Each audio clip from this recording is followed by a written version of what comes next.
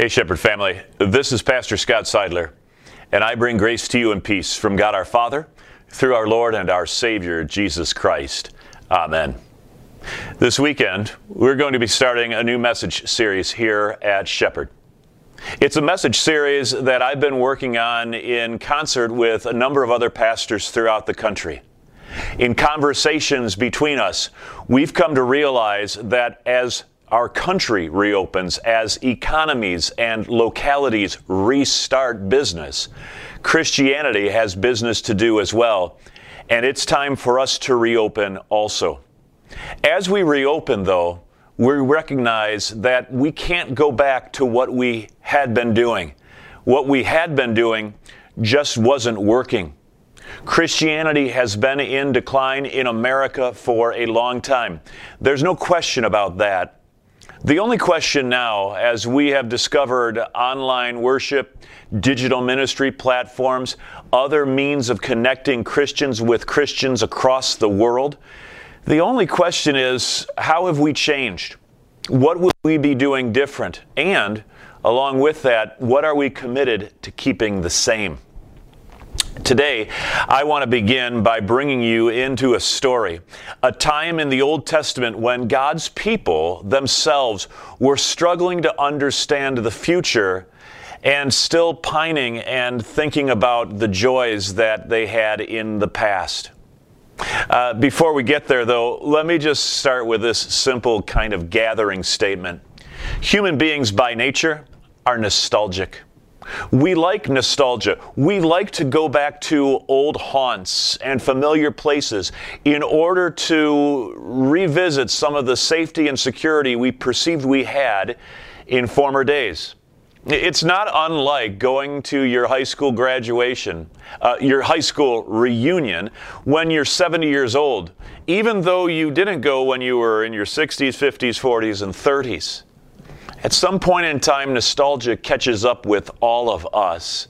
And even though we have not been to our high school graduations in years past, by the time you reach your 70s and 80s, I know a lot of folks that have gone back and sparked up conversation, picked up relationships where they left off 50, 55 years earlier. Yeah, we are by nature nostalgic, and nostalgia will always come out at some point in time. It's not unlike the times when we drive through our old hometowns and we've got the kids, the grandkids in tow, and we make a drive by the place where we grew up, our old homestead. We tell stories. We point out trees and creeks and other topographical features that marked our childhood. We might even still see the cracks in the sidewalk with which we rode our bikes and measured the distance from one crack to another. Nostalgia is part of human nature.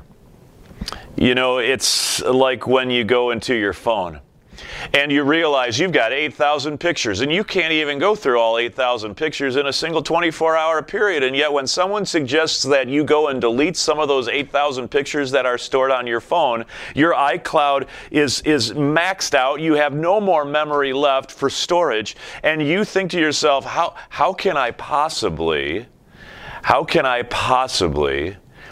delete any of these pictures? They are nostalgic remembrances of things past, and they are sacred. I remember the time that I went and visited my Aunt Gwen's house, and Uncle Cliff as well, but Uncle Cliff had died. Aunt Gwen was much older at this stage, and I had not been there in at least 20, 25 years. And as I walked in to her house, I had a flood of memories. I always thought that this house in Glenview, Illinois was huge. That as you walked in, I always thought it was so cool how it was a ranch home. Everything was on one floor. You didn't have to walk up any stairs to go to bed.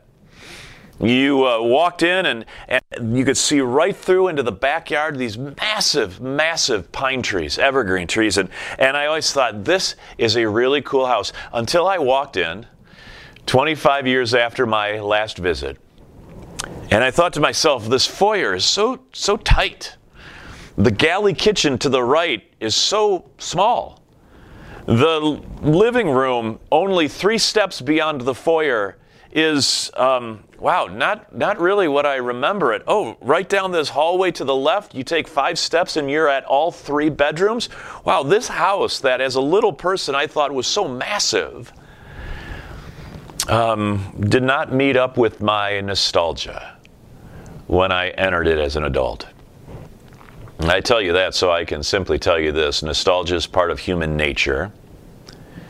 And I know that many of us are thinking about what it will be like to get back to normal, to get back to the way things were. The challenge for God's people is that as we move forward, nostalgia can't be our God. The God of the future, the God of the forward, that's where we find God. That's the place where ministry and mission really happen. In the book of Exodus, the first 14 chapters are dedicated to the Israelites, the children of God, leaving Egypt and making their way toward the Promised Land. They saw the plagues. They saw the Passover, where the angel of death came over all the homes of Egypt and killed those firstborn. An amazing story of God's judgment on sin, His hatred of slavery, of human indentured servitude. The Israelites had seen all of that. And they followed Moses out of Egypt, and they came to the Red Sea, and they saw God lead them through the Red Sea. They saw in their rearview mirror, they saw Pharaoh's army floating dead in the Red Sea. God had delivered them in amazingly miraculous, supernatural ways. And yet, by the time we get to the end of chapter 15 in the book of Exodus, you can stop right now, by the way, and read this. By the time we reach the final verses of chapter 15, by the time we make our way into Exodus chapter 16, Acts, that's Wednesday nights, but Exodus chapter 16 and then chapter 17, we see the people of God who are not even 30 days removed from slavery in Egypt, complaining. 3 times we are told they complain about what they nostalgically missed in Egypt and what they are ready to go back to in slavery to regain. Forgetting all the miraculous things that God had done in order to lead them forward into the future, into the mission, into the ministry of the promised land that God had set before them. How dare they? How could they? How could they displace the God of their salvation for the nostalgia of their slavery? It's a very real question in the book of Exodus, but the fact of the matter is the people of God did it, and they did it extravagantly. They complained and they questioned God and His servant Moses again and again and again. And I remind you of this. This is really the critical little historical nugget. They weren't even a month. They weren't even a month out of Egypt. Imagine that. And yet they were complaining. In response, what did God do? God met them in their complaint, provided them with sweet water. End of chapter 15. Provided them with manna and quail so their stomachs could be filled. Chapter 16. And gave them more water. Exodus 17. All in spite of their complaining, all with the invitation, trust me in the future. Don't revisit your past. That's the critical question that we face today just as they faced then. Shepherd family, thanks for joining me this weekend in worship. Here's the question that I have for you. Are you ready to move into that future? Are you ready to be faced with some questions about life in the rearview mirror that cannot be as defining for our life in the future? Are you ready to confront the truth that being a Christian in America sometimes means that we elevate our American identity over and above our Christian identity? Are you ready to confront the truth that the resources we so richly have in so many parts of America cannot be the God of our spiritual lives? That the only God that's worthy of our souls, of our spiritual well-being, is the one who is the author of all those resources in the first place. Are you ready to walk into a future that has been refined by this time of pandemic shelter in place, and get after the mission that is so richly before us? You know, these past several weeks we've been on Wednesday nights in our Shepherd gatherings. We've been studying the book of Acts, a book in which the church did not have a lot of resources, a book in which there were a lot of headwinds against the church. Culture was set against the church. It didn't have a whole lot of upside, but that church winsomely went forward into that culture. It brought the gospel of love, of mercy, a prophetic witness that was unrelenting, to be sure. There are the Ten Commandments, and they are not suggestions.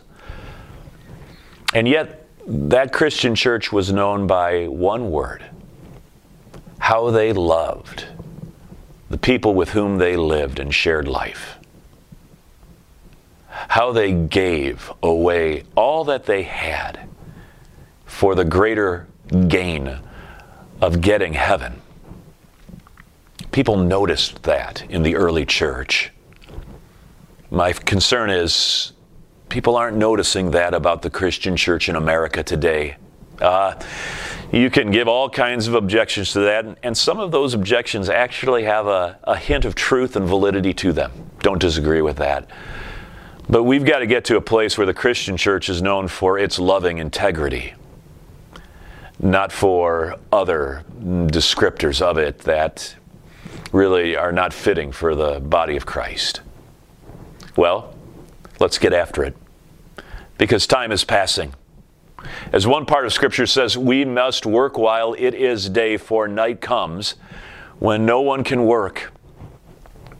Night is arriving. It's falling upon us. But it's not night yet. We've got work to do. And we've got the Holy Spirit of the risen Lord Jesus Christ, the Son of the living God, at work in us and through us. So let's get after it. Let's not complain. Let's look forward in faith and know that there is a promised land waiting for us, just as there was a promised land for those children of Israel who walked out of Egypt and its slavery and into a wilderness, 40 years worth, no doubt, but a wilderness that had an upside, a wilderness that had an other side, a wilderness that was bookended by the promise that the God who took the children of Israel out of Egypt would be the very God who greeted the children of Israel when they stepped foot in that promised land. Shepherd, we trust the God of this promise. Amen. And now may the peace of God, which passes all understanding, guard your hearts and your minds in Christ Jesus both now and forever. Amen.